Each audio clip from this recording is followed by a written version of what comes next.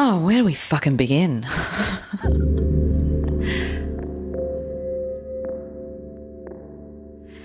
Hey, it's Linda Mariano here, and I'm coming to you live from my bed.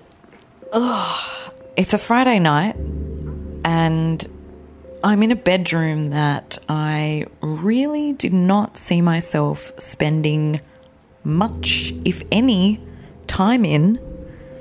Oh gosh, there's like a bunch of DVDs here that are they've got dust on them because who watches DVDs these days, right?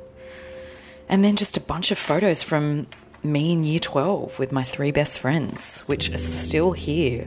Bikinis at a swimming carnival, horribly thin eyebrows, standing around in the drama shed at school. It's weird. It's like I am in a fucking time capsule in this room. So anyway, why am I telling you this? I'm telling you this because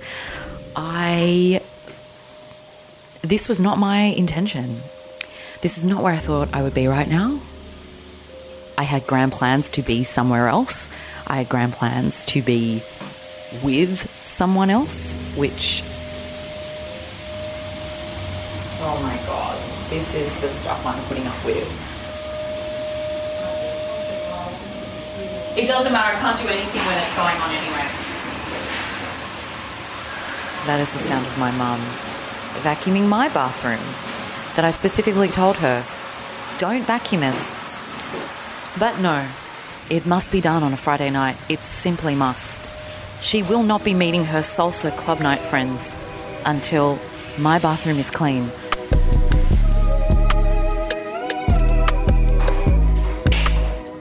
Are you done now? Okay. You can leave it upstairs. I can start upstairs. Just leave it in here. Yeah. It's filthy. Leave it here. Leave it here. I can I do have it. to bring the... No, don't bother. I know how to bring an extension cord upstairs. I know the pandemic screwed up a lot of your plans. Some small stuff. Some stuff's totally fucked up. I'm at the more fucked up end.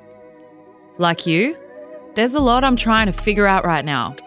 Family, love life, and of course, health, career, and identity. My hand gets really fucking sore when I'm writing in my journal, so I thought I'd document what I am learning here in this podcast. Tough love lessons on all the shit that counts. This episode, I'm laying out where I'm at. We're starting in the kitchen, at home, where I've been living for the past 10 months. Dad? So this is my dad, Michael. Hi, Dad. Hi, darling. How you going? You just caught me in my favourite spot, doing my cooking. What are you cooking tonight? Cooking fish with potato, capers. It smells amazing. How do you feel about your bloody mid-30s daughter living at your house, Dad? My daughter is a dream to live with, but she... Don't lie! But she just drives me crazy because she won't eat my food because she's on this... She's like a rabbit. Mum, what are you doing? I try to clean. Can't help myself. No cleaning, I'm not happy. So this is my mum, Janet. Hi, Mum. Hi. We have this joke where we say that when Mum dies and she goes into a coffin, we're going to bury you with your sponges, your cleaning sponges. Absolutely. Without it, I'm not going to die peaceful. I need to rest in peace with all my sponges. Mum and Dad split up when I was 18. Many packages of sponges. It took them years to be able to be in the same room together, honestly. But now they're good friends and they hang out every Friday night. Okay. Make sure I have sexy voice. That's why they call themselves Sexy Janet. While I'm glad to be spending time with them, to be honest, I'd rather not be. I am grateful for being here. I want to savor this time with my parents, but I've always struggled with my family. Italian dad, Chinese mom, that's meant, expectations and strong values and being very close-knit your entire life. And that's why I crave independence.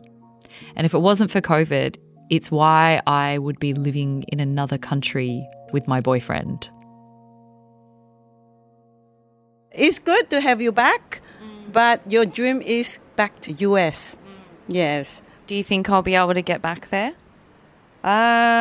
In time, yes, but not right now. Maybe in a couple of years.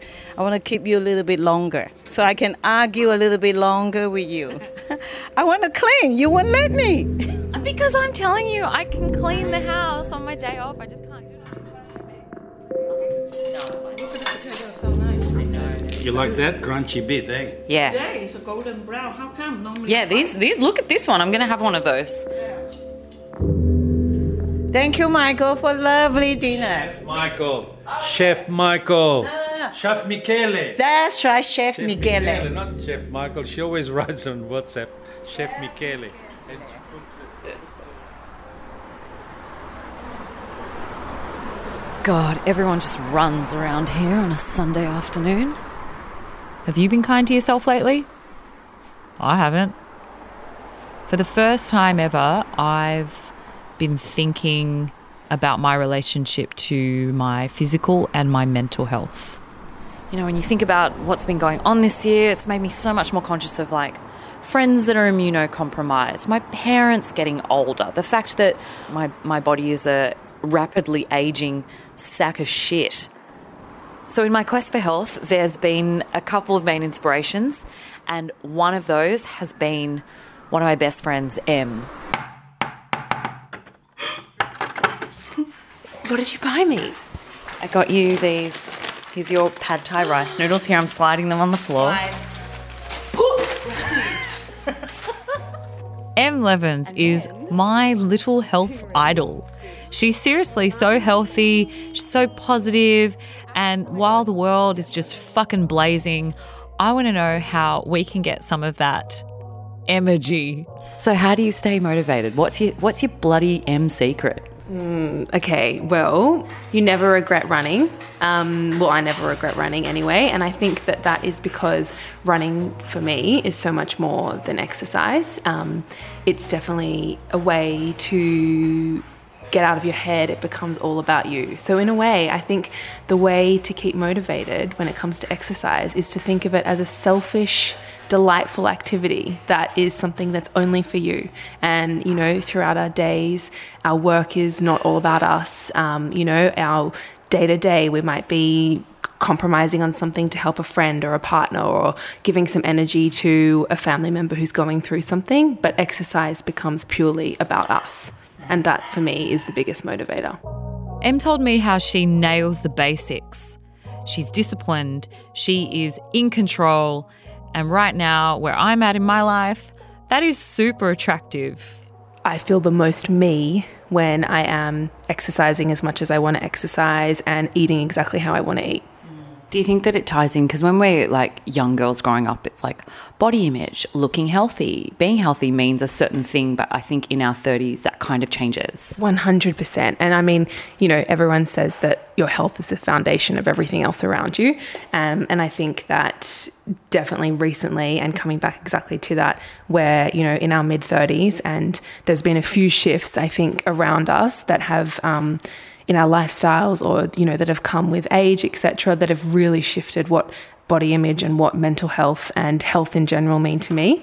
And I think some of it comes to that shift in knowing who I am, which, you know, in turn that's come from me understanding what makes me happy. And as boring as it sounds, it's those little non-negotiables, like exercising every day, eating well, mostly vegetables, mostly cooked by myself, you know, going to bed early, drinking a shit ton of water. They sound so boring, but they're the things that set me up to be happy because they're setting my health up. And then I think the other shift that we have to talk about is that we're at that age now where we're maybe thinking about having a baby, or everyone around us is maybe thinking about having a baby. And so through that process, whether it's because you're gossiping with girlfriends or you're going to a doctor, you're learning so much more about your body. And that for me has put in perspective, like I just keep thinking, oh my God, that's amazing that my body can do that or will do that, etc., etc. And so it's gone from that thing when, you know, you're a teenager and you want long legs and a tiny waist or whatever, to these new things that you have never even knew you needed to worry about, where you're like, God, I hope I've got a good egg count. God, I hope my cervix is this shape, blah, blah, blah, blah, blah. With a bit of motivation from Em, I'm out for a run. Oh, I fucking hate running. Oh my God, I haven't done a run in so long. But I had an excuse. I had to take some time off. I froze my eggs. I know, crazy, right? So I don't know if you know anyone that's done it or if you've thought about doing it, but this was the year of like thinking about health, thinking about my vulnerabilities, things that I've kind of shafted to the back of my mind, you know, like bullshit biological clock, female stuff.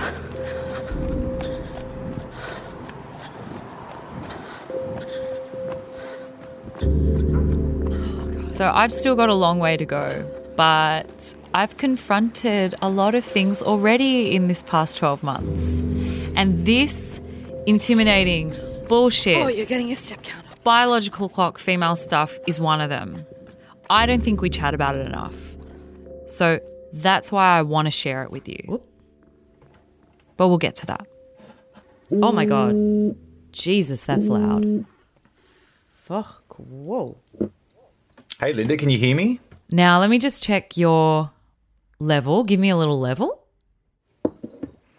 1, 2, buckle my shoe. I missed you, Louis.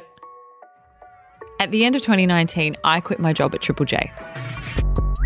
Presenting a show on Triple J was fun, secure. Of course, it was just like a dream. So saying goodbye was hard, but it was definitely the right call. My friend, Louis McCurdy, knows how it feels. He was like me, a radio presenter on every day, and then one day he left the country and the industry. Yeah, because I've had some really interesting jobs here. And so I've been a gardener for a charity that I did free gardening for old people. I got to ride a little tricycle around full of gardening tools and, I'd pull up out the front on my tricycle. I think I called you once when you were doing that. I loved that job. Another one was I drove an animal ambulance and just like drove sick cats to different farms. Leaving a job you love when you don't know what's going to come next is scary. But Louis worked it out in his own Louis way. I really reflect and think I could have done with some counselling on how to re-enter society, but I think running away from it all was the best thing for me, and here I am, still run away in London. What was it that made you kind of struggle? What were you struggling with? I think not having anyone around really that knew exactly what I had been through. Not that Triple J was traumatizing or anything, quite the opposite. It was a constant day-to-day celebration of like everything that people enjoy and want to be around. So, when you leave that environment, who do you talk to like, spread the joy and reflect in the glory almost? Yeah. And so I felt a bit lonely in those moments. I think it's been a nice period of my life where I've had to get comfortable in my own skin without the backbone of a national radio network to give me my self-esteem and my day-to-day satisfaction. How close is your career linked to your identity? What's feeding what? Does your self-worth hinge on your success at work? These are the sorts of questions I've been asking lately. And you don't have to present on radio to know what I'm talking about. It's something you might have asked yourself too. So we'll be tackling it. I promise you, we'll figure it out. When you left Triple J, did you clock off? Like, did you unfollow, was it like an ex-girlfriend that you couldn't look at their feed or anything? Yeah, hugely. Yeah, because it hurts. Yeah, it's not to be a part of it. And, Even though it was your call. yeah, but you also feel a bit of guilt, like you're walking away from this thing. So I felt like I was abandoning the posts for a little while. Again, I think this all goes back to not talking to anyone about it. I just had to keep my chin up, that kind of thing. What I wanted to progress in a human way, and I wanted to be working with my hands and developing skills and being in the real world a little bit more. So I knew I couldn't do that in Australia, so I just left.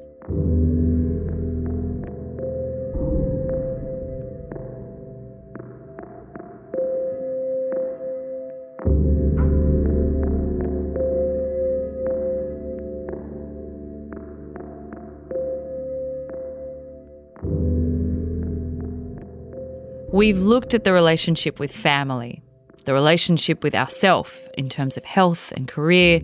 So now let's get into love life. And for me, it's the toughest one I've been dealing with. Am I right? Wait, it cut out. I cut out as soon as you started talking about the movie. What did you say it was about? I hate it when it does this. Yeah, no, it cut out for a little bit. But can you hear me? Yeah. This is Magnus. And this is how it sounds when we communicate. You're a very understated. It's a bit shit. Milk in that film. For 4 years, we've been in a long-distance relationship. The backstory is we met in LA, and since then we've been visiting each other. We go back and forth between the States and Australia every couple of months. And while these circumstances sucked, us as a couple has felt solid. It's why we've survived long distance. And Magnus and I had this grand plan. We'd work really hard. We'd be really nice to each other along the way. And then at the end of 2019, I'd quit my job and I'd move to the US to live and work. We had it all lined up. And then, yeah. You just go,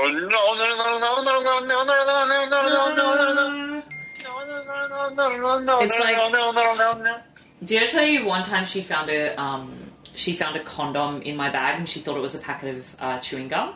So instead, oh, really? Yeah, my life in the last year has been the same as previous years, except so much worse because we can't visit each other anymore. Australia's got a travel ban. We're not married, so a visa is impossible. And I mean, getting on a plane to America right now is probably not a very good idea. And then another time she found a bong in my bag and she thought it was a vase. Yeah. So the days blur. Classic. We wake up, text straight away, calls throughout the day, peppered with more messages like the food I'm eating, the dog I saw, the sunset, and then a call to say goodnight.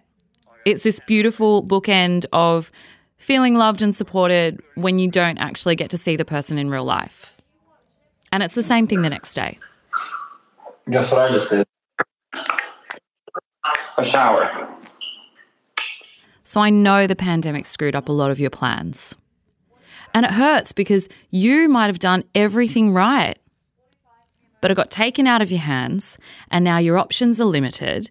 And if you're missing your special someone, there's none of that, oh, at least I'll see you in blah, blah, blah month. It's hard. But if you're in the same boat as me, or one that's kind of similar, maybe alongside, you'll know why it's worth it.